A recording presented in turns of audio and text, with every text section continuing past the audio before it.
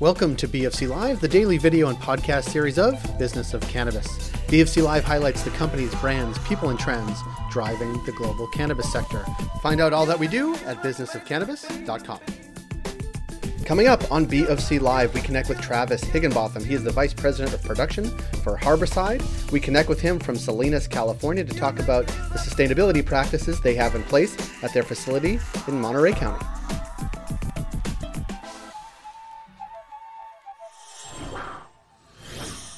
Travis, thanks for being here. Yeah, Jay, happy to be here. Well, we're doing this obviously digitally, but tell me exactly where sort of you operate from and sort of what the area is like, because I think that's interesting. Sure. No, right now I'm at the farm here in Salinas at the Harborside campus. And I mean, it's beautiful outside. It's we're getting into what's called the Indian summer here in California. So it's starting to get warmer, but yeah, I can't complain. Tell us, so I used to live in the Bay Area, so I get what Salinas is and what it's about. For those that don't know, tell us a little bit about Salinas and the area and maybe even the sort of agricultural roots of it. Sure. So we're in this, what's called the Salinas Valley, right? And so this valley is dominated by traditional agriculture.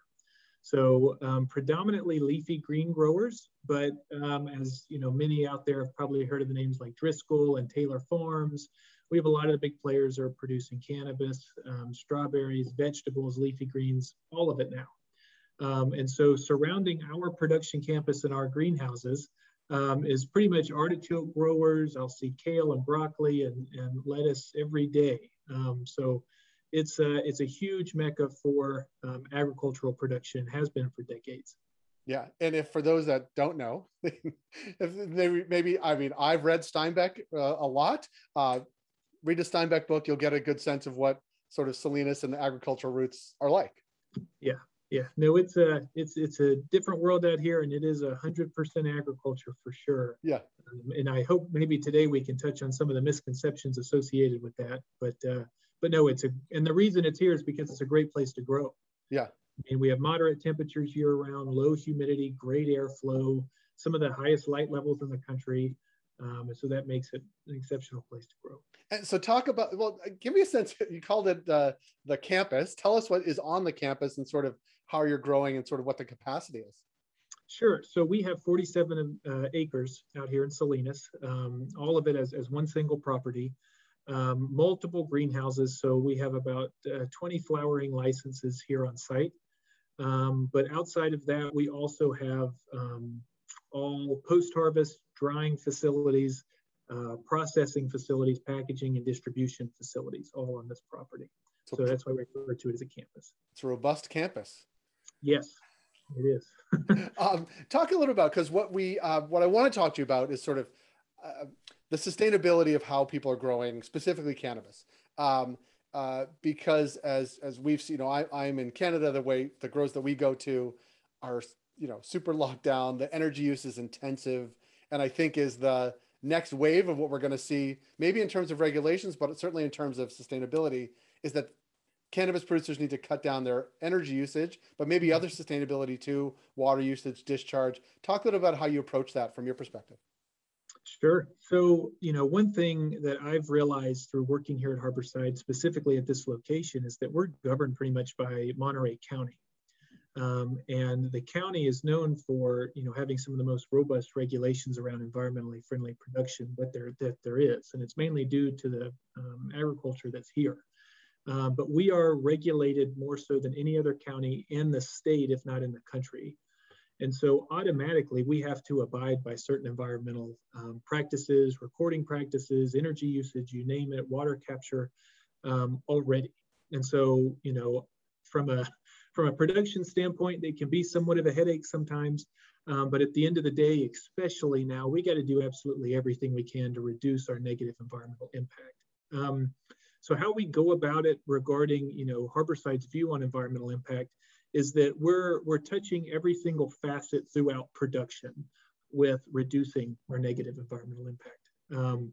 And so, one of the ways that we've done that is, we grow in greenhouses. We don't grow in a field, nor do we grow in completely climate controlled facilities. It's in greenhouses. And so during certain times of the year, we need to supplement light. right, in order to, satisfy our customer demand with just consistent product. And so with that, we've made decisions to only use LEDs in place of HPS. And I know that that's quite ever present now within the cannabis industry. I know probably a few years ago that wasn't so predominant, but it is now. People are starting to realize you can grow just as good quality, if not better, more energy efficient, lower cost under LEDs.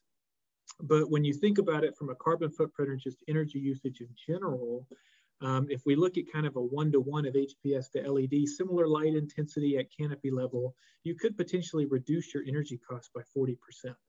So, you know, we've automatically done that, and we'll continue to use, you know, efficient technologies for supplementing lighting, which is at the end of the day one of our highest energy consumptions.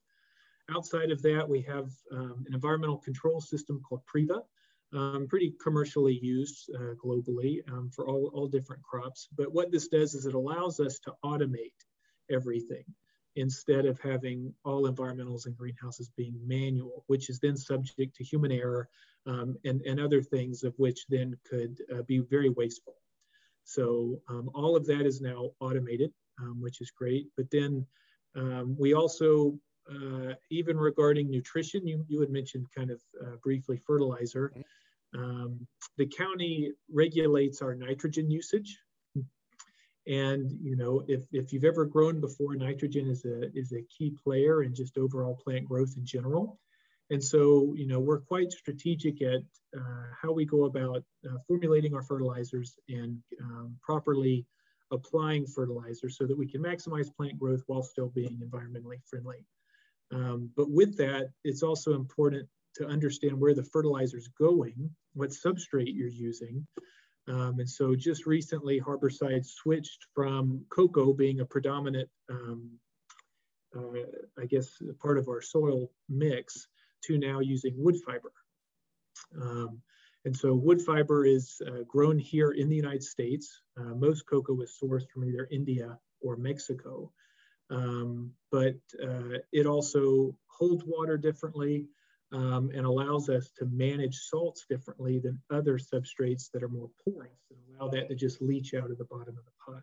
So we're looking at it from all sides of cultivation, how we can be more sustainable.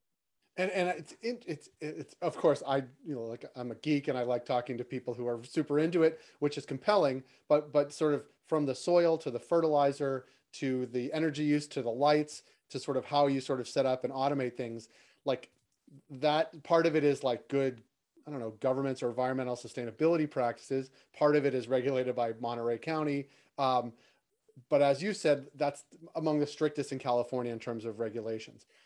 That said, I would think that positions Harborside well the way you cultivate, because other counties throughout California, but even throughout the country, are going to get to where Monterey is at some point. Sooner or later, it's going to happen. You know, you think about, think about New York, right? Like they're going to be, opening up a huge market. It's like, my guess is New York will look a lot more like Monterey than maybe other parts of California, just based on sort of the regulatory environment of these places.